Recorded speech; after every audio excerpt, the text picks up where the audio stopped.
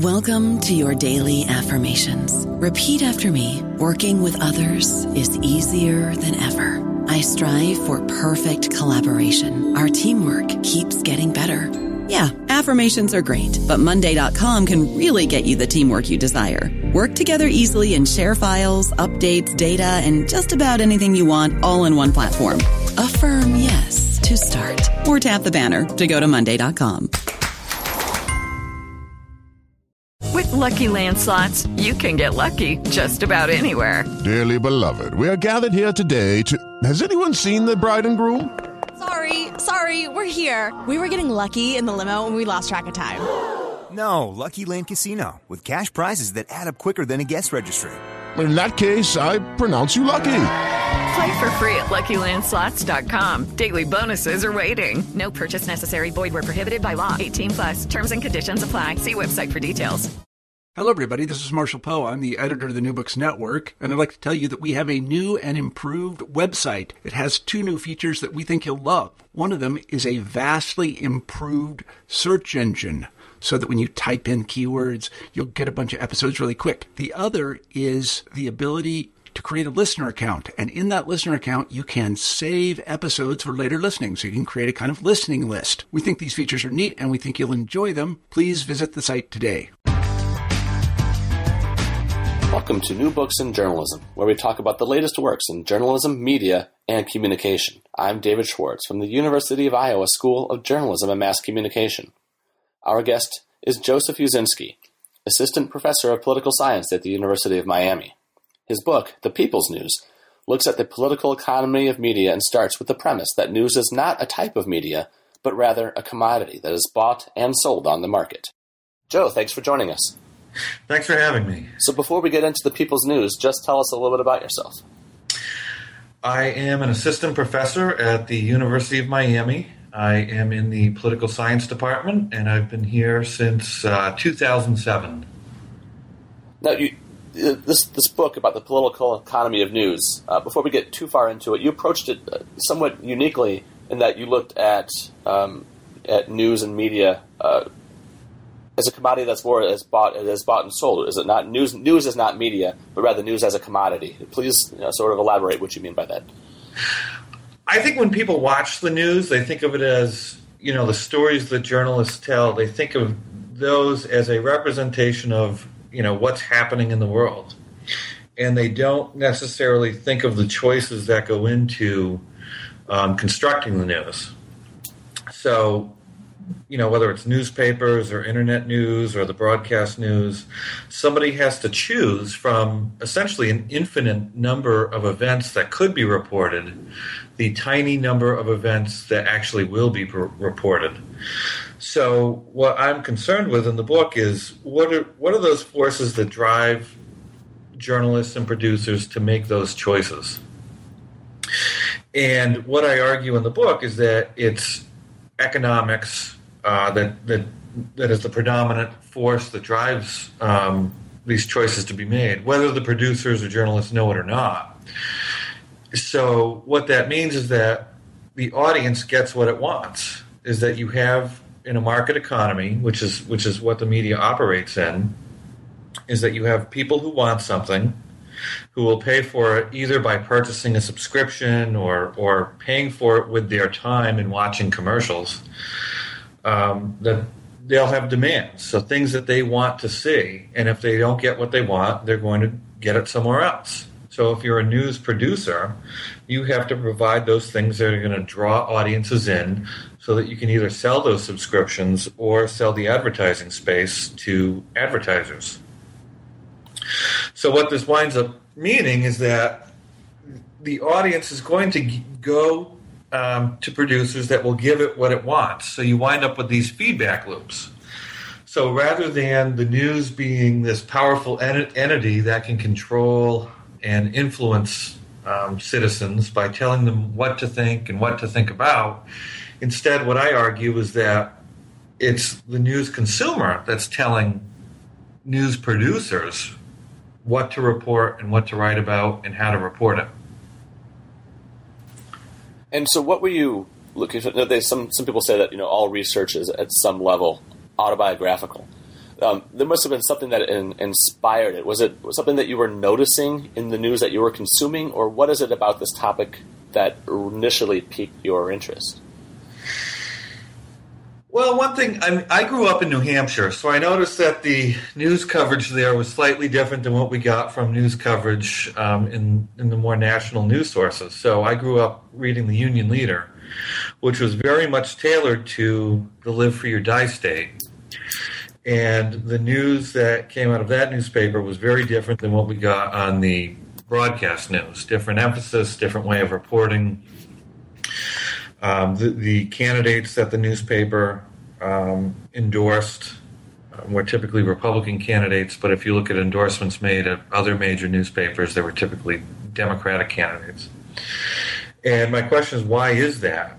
Why, what does the Union Leader know that every other newspaper or news source doesn't know? And it wasn't that they knew anything different, it's just that they were appealing to a different audience. The New Hampshire people were different than the people in Massachusetts, most certainly. So, what that made me realize early on was that, they were appealing to the audience. And this became even bigger when cable news hit in the late, really came to fruition in the late 90s. And this was really shown by the emergence of Fox News. And if you think about why Fox News is what it is, they're not a propaganda machine. They're not out there to influence people. They're out there to serve what was, before they arrived, an underserved market.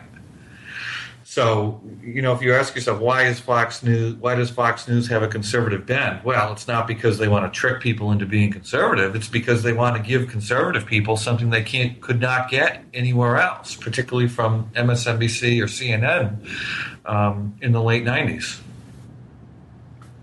And so there's a quote at the beginning of your first chapter from Ted Koppel. It says, in news, however, it is the journalists who should be telling their viewers what is important, not the other way around. And it's interesting because your theme or thesis for this book is the opposite. It's that it is the consumers that drive this. It is not the journalists who drive the content. Well, that's right. There's a normative conception of journalism, and then there is the empirics. I mean, do the normative conceptions hold or not? And I say that the normative ideal is fine. I think that journalists should be able to identify the stories that are important and report those stories free of market demands. I don't know how that would happen or in what fairy tale land, that would take place. But I do like that ideal, and I think that's what journalists should do as much as they can. But there's also an empirical question, and that is what, in fact, does drive news content? And those are two very different questions. So we can say what should happen, and then we could say what is happening. And what the book argues is that the audience is driving these decisions rather than what I would say is the normative ideal, and that would be the journalists choosing independent of market demands. Mm-hmm. And it's a realistic angle from which you're coming from, and you even put in the book that ideally, sure, the journalists would be able to identify the news, and the people would consume the news in the way the journalists intended, but that doesn't happen. And one reason it doesn't happen, as you note in the book, is because we do live in a capitalistic society where this pure moralistic agenda-driven journalistic stance isn't going to work because you still need to make some money and still need to stay in business. Yeah, and maybe the book is a little bit depressing in that sense. We start out with this very nice idea from Ted Koppel, and then the book ends, the final chapter begins with a quote from Milton Friedman. Mm-hmm. So we move from this idea of a journalism that's out there to do what we all think it should do, for the most part, and then we end with this idea that, no, they don't really do that. Even those who don't admit to it. I mean, no journalist is going to say, well, I'm out here to, make as much money as I can and write the stories that are going to pull in the maximum number of readers or get me the most number of clicks or internet comments. No one's going to say that. Instead, they're going to say, I'm doing the most important stories. But what does most important mean? So once we define that, once we can, decide what does most important mean to journalists, what we find is that it really means drawing in the most number of people. And those stories that we think are really important aren't necessarily the same stories that pull in a lot of people. So think about the junk that we see reported, particularly on cable news. Mm-hmm. O'Reilly prides himself on saying, well, I do news analysis and I'm going to do the most important stories, but half of the stories are just silly stuff. There's a half-naked girl doing a hamburger commercial. Oh, my God, what do you think about this? O'Reilly isn't alone on this. If you watch cable news for any number of hours, some of the stories are going to be about, important policy issues, but the rest of it's going to be filler material having to do with dogs, cats, an escaped animal, some sort of naked thing that might be going on somewhere. So there's always this drive to hit the stories that people demand. And the interesting thing with demands is that people don't always know what they want to see. Demands are often subconscious. So no one's going to turn on the news and say, hey, I want to see, partially naked people or, things blow up or fires burn down buildings or violent confrontations. People don't say that. But people want to see those things whether they admit it or not. So those are the kind of stories that tend to overtake the news agenda. So that's why, when I start measuring what kind of stories do we see in the news, the stories that most people, that a lot of us think are important and in need of more coverage really don't get any coverage at all. And, at the end of the day, I think this is somewhat bad. I don't know how you get away from it. The best I would suggest is that, perhaps some of the news organizations could move at the margins to kind of bring in more meaningful policy-oriented stories. But, as it stands now, we get a lot of filler material. There are a lot of journalists, either professional journalists or journalism researchers, who come at this very idealistically, but what journalism should be, and the word "should" is very much a buzzword. You're looking at it from the perspective of a political scientist, and on top of that, you're doing so in very much quantitative terms. What advantage do you think that gives you as a researcher to maybe be operating somewhat outside of the field of journalism and communication? Well, it gives me the advantage of having empirics on my side. I don't take issue with people who have normative ideals. I share those. I think that's fine. It's just that if we want to understand what the media is, then we need to get into the world of empirics and start measuring it. And the book attempts to do that. I measure tens of thousands of stories from the broadcast news over the course of, I think, 4 decades. And then I get into, more qualitatively looking at some of the content that we see in the newer media outlets like the cable news to demonstrate my points.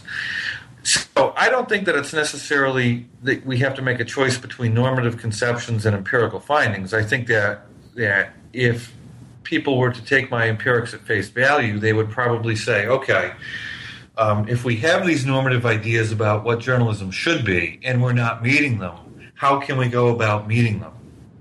And what should be done? Because I think if you were on the one hand to say, I have this normative ideal of journalism, and you were to blindly say journalists actually follow this without any evidence to support that, then you're living in, a fairy tale land. So I think it's very fair for me or anyone else, and others have done this before. It's not a new idea to try and measure, what news content really is. I think that, the findings that the book shows, can very much be used by normative research and perhaps build an agenda to improve journalism over time. And that's maybe one thing that I hope will come out of it. And how did you define news? You even asked in the question in one of the chapters, I forget where, the heading is, what is news? how did you, for the sake of our readers, tell them, or listeners, tell them how you went about defining what news is, or setting those parameters?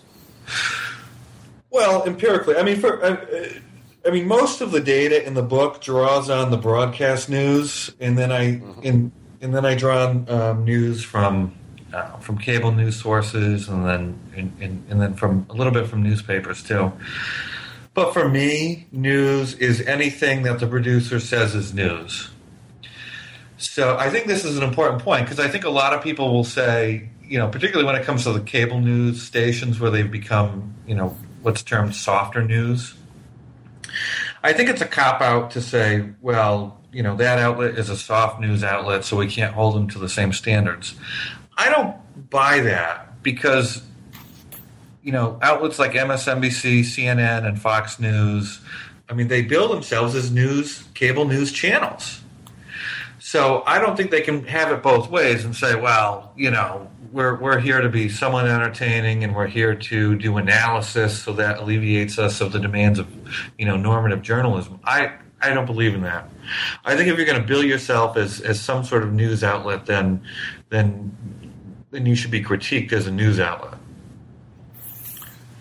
There's listeners, please stick with me on this, because I'm talking about a chart in the book. But it's on page 64. There's a table there about the comparison of MIP data, MIP meaning Gallup's most important problem, to broadcast news data. And there appears to be, and correct me if I'm wrong, if I read this wrong, this discrepancy in this issue of macroeconomics. Are you following with where I'm going with this? Actually, I'm going to tell you why I can't. You received the copy of the book before I did. I got one copy of the book, and I had to send it up to my superiors because I'm up for tenure right now, so I don't have the book in front of me. Well, it looks great, Joe. It looks fantastic. So what were some of your findings? You looked a lot at this data of starting with using, as you're starting with this Gallup's MIP, their most important problem, which is where a lot of research sometimes begins, or even what a lot of professional producers within broadcast news or cable news will use. What are some of the advantages of this MIP and some of the problems that go with it as a research tool as well? One thing with the most important problem question, I mean, it's good that it's been asked for decades, and we can compare what the public's priorities are over time. But what we find is that the people always say economics. It's almost always the number one thing. I mean, it will dip when the economy is really good, but people always care about economics. So, I mean, that tells us about people. There's also some problems with the question, too, for my purposes. I mean, if you ask people, what's the most important problem facing the country, they're never going to say, oh, something going on in the Middle East, because that's not in this country. So if you were to compare, results from any time the MIP question is asked to what the news agenda is, you're going to find a big discrepancy between what's being reported. Because one of the big issues is always foreign affairs. But people never say, oh my God, one of the big problems facing us is foreign affairs. It's very rare that they will say that. Sometimes they will, like if we're involved in a war or there's something really big going on. But if you ask people, what's the most important problem facing the country, it's going to be something domestic. So, so for that reason, it's not the best question, but it's the only question that we can really compare over time as a good measure of public interest and public demand for news. Sure, and turning back toward the cable channels, this is one thing that I found really just especially interesting about the book, was how, and you had to, in a sense, set apart the cable channels from the broadcaster. So, Ted Koppel, like I said at the beginning, he was from, he's ABC. And for a while you had ABC, NBC, CBS, the big three. Along come CNN and Fox and MSNBC, and you already addressed the whole thing about Fox was serving the underserved conservative market, and MSNBC was addressing the underserved liberal market. And as we saw from ratings being just one measure from the 2008 and again the 2012 election cycles, that CNN, which tried to come at things from a more down-the-middle market, they were ones that were struggling the most. Right? They might have been first, having been around for 30-plus years now, but it was the people on the margins, MSNBC and Fox, that were really drawing the ratings. when you started studying the cable side of this, did you expect what you found in cable to be as vastly different as it is from traditional broadcast? I mean, it's different and not different. It's different in the sense that they're offering a slightly different product, so they can get away with the ideological segmentation that they have. But I don't think that the broadcast, the ABC, NBC, and CBS are less affected by market demands. They're affected by it in a different way. They care what their ratings are, and they're going to adjust their programming to make sure they have the best ratings that they can. So the broadcasters are not there to do a public service and lose as much money as they can. They're there to make as much money as they can, right? And we've seen this in their behavior. I mean, they've they go through they change anchors. They care about how many people the different anchors get to watch the show. They've changed formats slightly over the years. So the broadcasters are not immune to it. In terms of the cable news networks, I mean, I watched this unfold over the years. I mean, if you watched MSNBC, I mean, they didn't know who they were for a long time. And during the Bush administration, they went through a lot of growing pains because the hosts that they featured, I mean, they had the libertarian Tucker Carlson, who was matched on the same show with Rachel Maddow. It didn't really make much sense. They had Joe Scarborough trying to compete for the O'Reilly market. I think they had Al Sharpton do a show. They had Phil Donahue do a show. They had Alan Keyes do a show. So ideologically, they were all over the place. They didn't know who they were, and they didn't know what they were doing. And it wasn't until the Iraq War, till opinion on the Iraq War really turned against the Bush administration, that they were able to kind of find their niche. And some of that was driven by Keith Olbermann. Mm-hmm. And is that with Olbermann's success in his critique of the Iraq War, that MSNBC was able to say, hey, we're going to, go full on to the left, and we're going to be the left-wing critique of Fox News. So they were able to get an identity and develop who they were. And because of that, they were able to overtake CNN in terms of ratings. But now CNN has been able to, I think, come out in front of MSNBC. And there are probably a few reasons for that. For whatever reason, the far left does not do well in talk radio, and it doesn't seem to do very well in cable TV either. Is that I think that the country is a little more center-right than perhaps the people in the news industry will admit. And I think that MSNBC probably went too far to the left. I also think it helps when there's an enemy to focus on. And when the left, had Bush in office, there was that focal point. And, sure. and since then, how can you be, it doesn't really serve their doesn't really serve business to be outraged at a president who is on the side that their viewers are. Sure, I mean, that's part of it. But Fox News was still doing incredibly well during the Bush years. That's true. So I think that there's something to be said for that, but I don't think it's as big as an effect. I mean, if a Republican wins office in 2016, I don't think that MSNBC is going to rocket to the top of the ratings. I think that Fox News is still going to be number one out of the three of them. So yeah.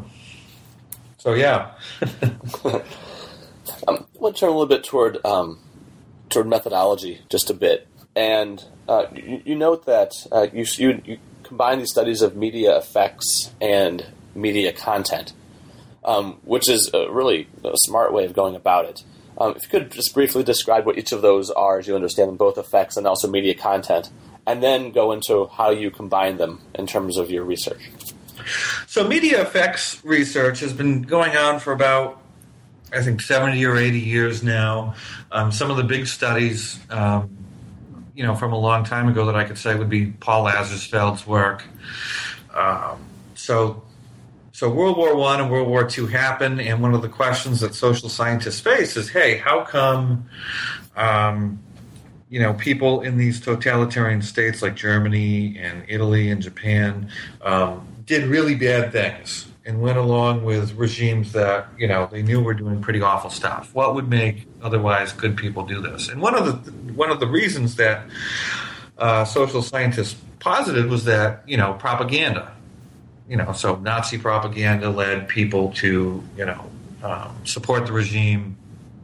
So the idea was that, there's this really powerful news effect out there.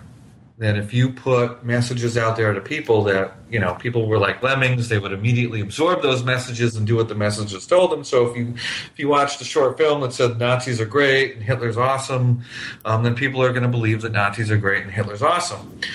So after the war's end, social scientists start saying, okay, well, let's put this to the test and see how big of an effect this really is. And what they found was, people have opinions and they don't change that much.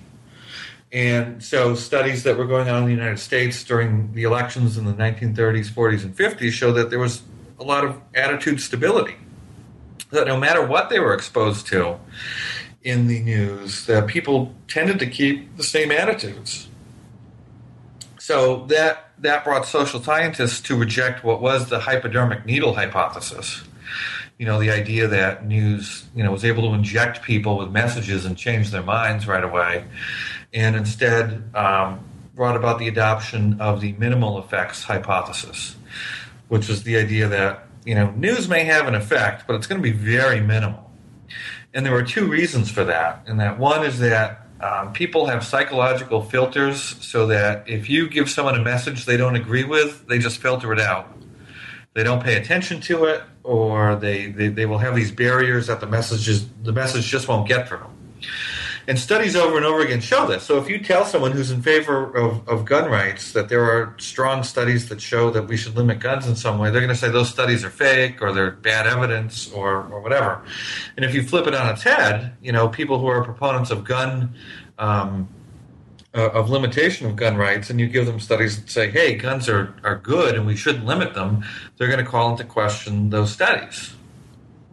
So people believe what they want to believe, and predispositions are incredibly strong. So information really doesn't have that much of an independent effect. Instead, it's going to reinforce what people already believe, and if it says something people don't already believe, people will just reject it. So that's the first part of it. And then the second part is that people are going to choose what they want to listen to or watch or read, and we see that in the cable news market now. So what do conservatives watch? They're not putting on Rachel Maddow. They're going to put on Bill O'Reilly and Sean Hannity. So people are going to get exposed to what they want to hear, and people are going to filter out anything that sneaks its way in. So for that reason, the study of media effects went through about 50 years where they said, there are effects, but they're very minimal. Now, there were a lot of studies that started coming out, particularly in the late 60s, that focused on ideas of agenda setting. And that would be the idea of, hey, the media might not be able to tell people what to think, but at least it can get people to think about certain things. So imagine if the broadcasters started talking about the economy over and over again, it's going to make people say, hey, the economy must be important, and I'm going to start thinking about that. But the one thing that was going on in many of these studies was that it wasn't really accounting for the forces that were driving those stories to be reported in the first place. So this is why I make the argument that, hey, we have hundreds of studies that say the media does have an effect on what people think about, but they're not really accounting for the fact that what people think about was driving those stories to be reported in the first place. So what I try to do in my study is to bring together the idea of, hey, what's driving the news producers to report certain stories, and at the same time, given the answer to that question, how much of an effect is there left for the news to have on news consumers? And what I argue is that, because audience opinions have such an effect on what's reported in the first place, there isn't much room for the news to have a big effect on people in the second place. So there are different ways of measuring. You talk about, numerous times how it's almost bottom up. It's the consumers, using the news as a commodity, and then the broadcasters know, or at least think they know, of which way to go with the news. There's a part of the book in which you talk about ratings and scientific versus unscientific polls. For example, it's a story about the funding a new sewage plant doesn't move the needle at all, whereas Kim Kardashian marrying Kanye West, that's going to drive some sort of traffic. Try to compare polls, the unscientific polls, the scientific polls and ratings, and how those combine to help influence the people who produce the news, the broadcast news and the cable news, and how that helps drive them to understand what kind of news it is that they think that their consumers want. Well, there are a lot of ways for news producers to know what people want. The first and the most easiest one is that news producers live in the country. If it's domestic news, they have a pretty good idea of what conditions are. They can go outside and see what things are going on, and they can report accordingly. That's not perfect, but there is a nose for news that exists. The other way is there are hundreds and hundreds of polls taken. We can't even count the number of polls that are taken nowadays. If you go back 30 or 40 years, they were done with much less frequency, but now it's overwhelming the number of polls that are taken. Now they're cheap to do. There's auto dialing, there's internet surveys that are done, and the large news organizations have access to this information, so they know what people are thinking on particular issues. So those are the more formal ways of finding out, but some of the less scientific ways are, for instance, if you put a story on the internet, you can see how many clicks it gets, and you can probably track where those clicks are coming from geographically. You can how many comments people are putting on an internet news story. If you're a cable or a news broadcaster, you have some idea of what your ratings are. They're not perfect, but you can tell what shows are getting the good ratings and what ones aren't. And since the book was finished, and I wish I was able to include this in the book, if you turn on the Fox, what is supposedly their hard news program, which is a special report with Brett Baer, the segment at the end, they allow people to use their computers and phones to rate pretty much every phrase that their commenters say, and they can track it over Bing, so that they can see, if Charles Krauthammer's talking, they can see what the audience likes, what he says, and what things he says the audience doesn't like as much. And they can do this by gender, too. They know what comments men like, and they know what comments women like, and they know which commenters the men and women like. So they have immediate feedback down to the topic and sentence and word level of what people want to see.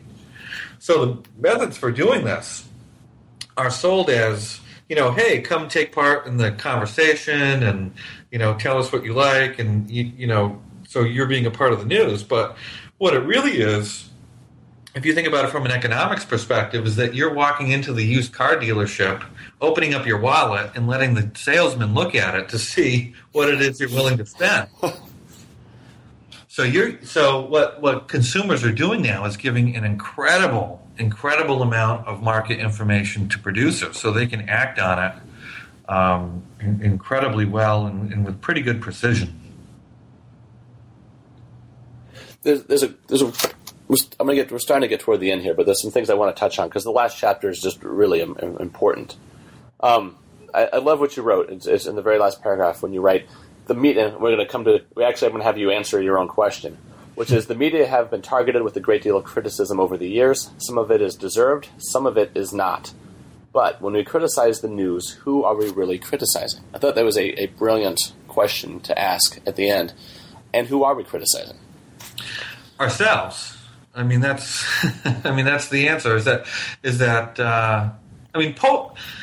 about public opinion and think about public knowledge. I mean, if you ask just basic questions about what do people know about politics and policy, what surveys show us over and over again is that people can't even name who many of our leaders are.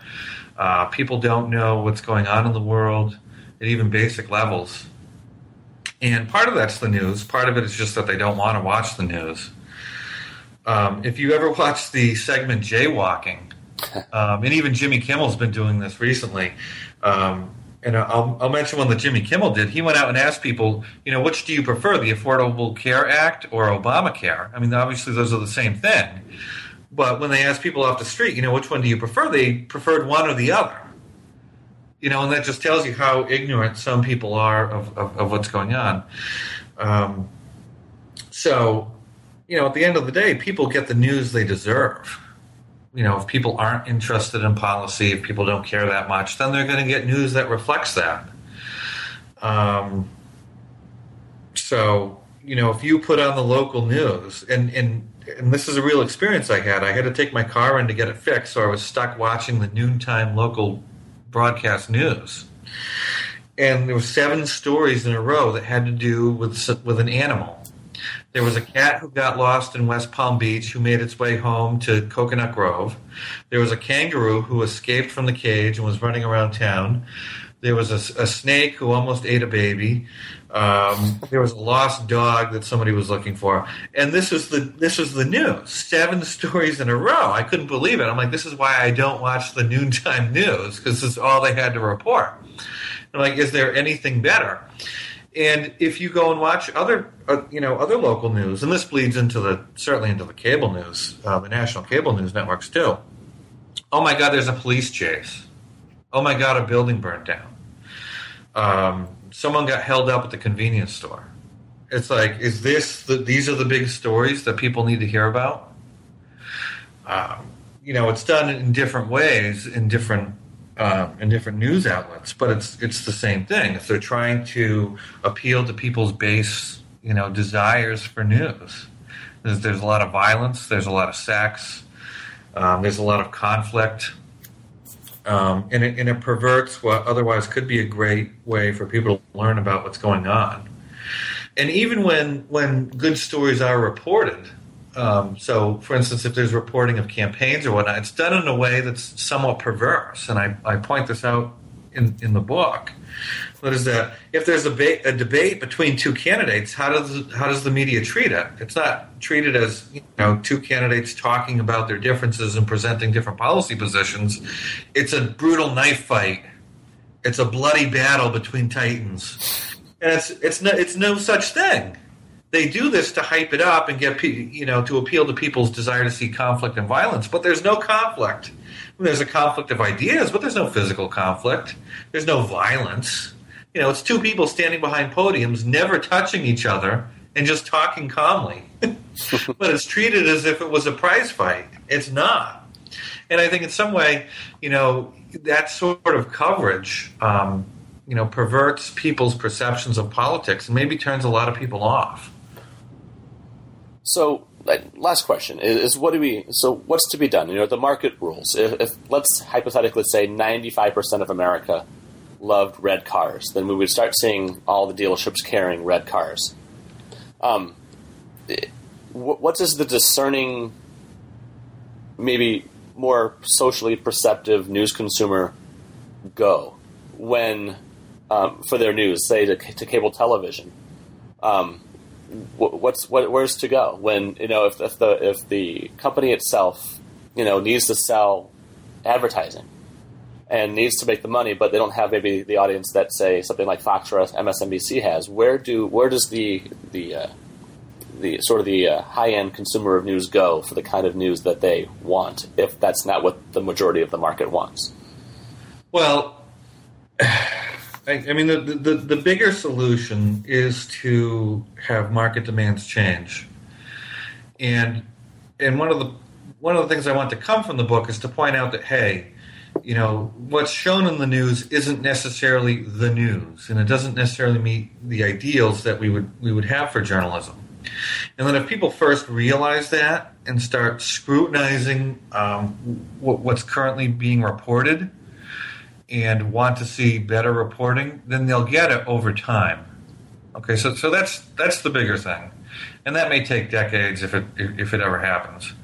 The other solution that I would propose is that, yes, news outlets have to make money, and they should continue to do those things that will draw in audiences and keep them financially viable. I mean, the last thing I want is for every news station to provide things that people don't want and then go out of business, and then we have no news at all.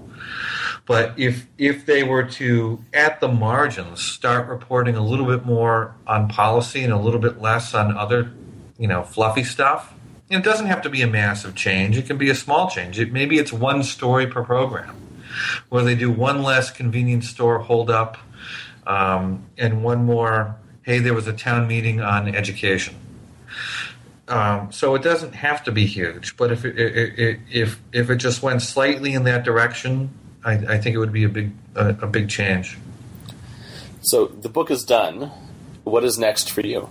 Yeah, so this book came out last week. It's currently available through NYU Press and on Amazon.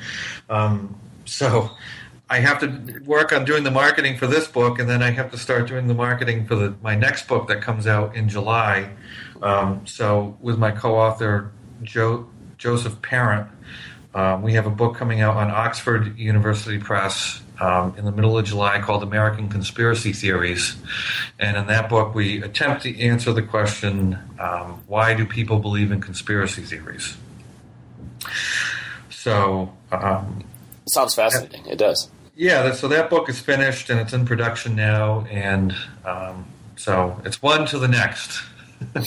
Well, this book is The People's News, Media, Politics, and the Demands of Capitalism, and the author is Dr. Joseph Uscinski. Thank you for joining us today. Thank you for having me. This was New Books in Journalism, part of the New Books Network. You can find The People's News, written by Joseph Uscinski, at Amazon and other retailers. Thank you for listening.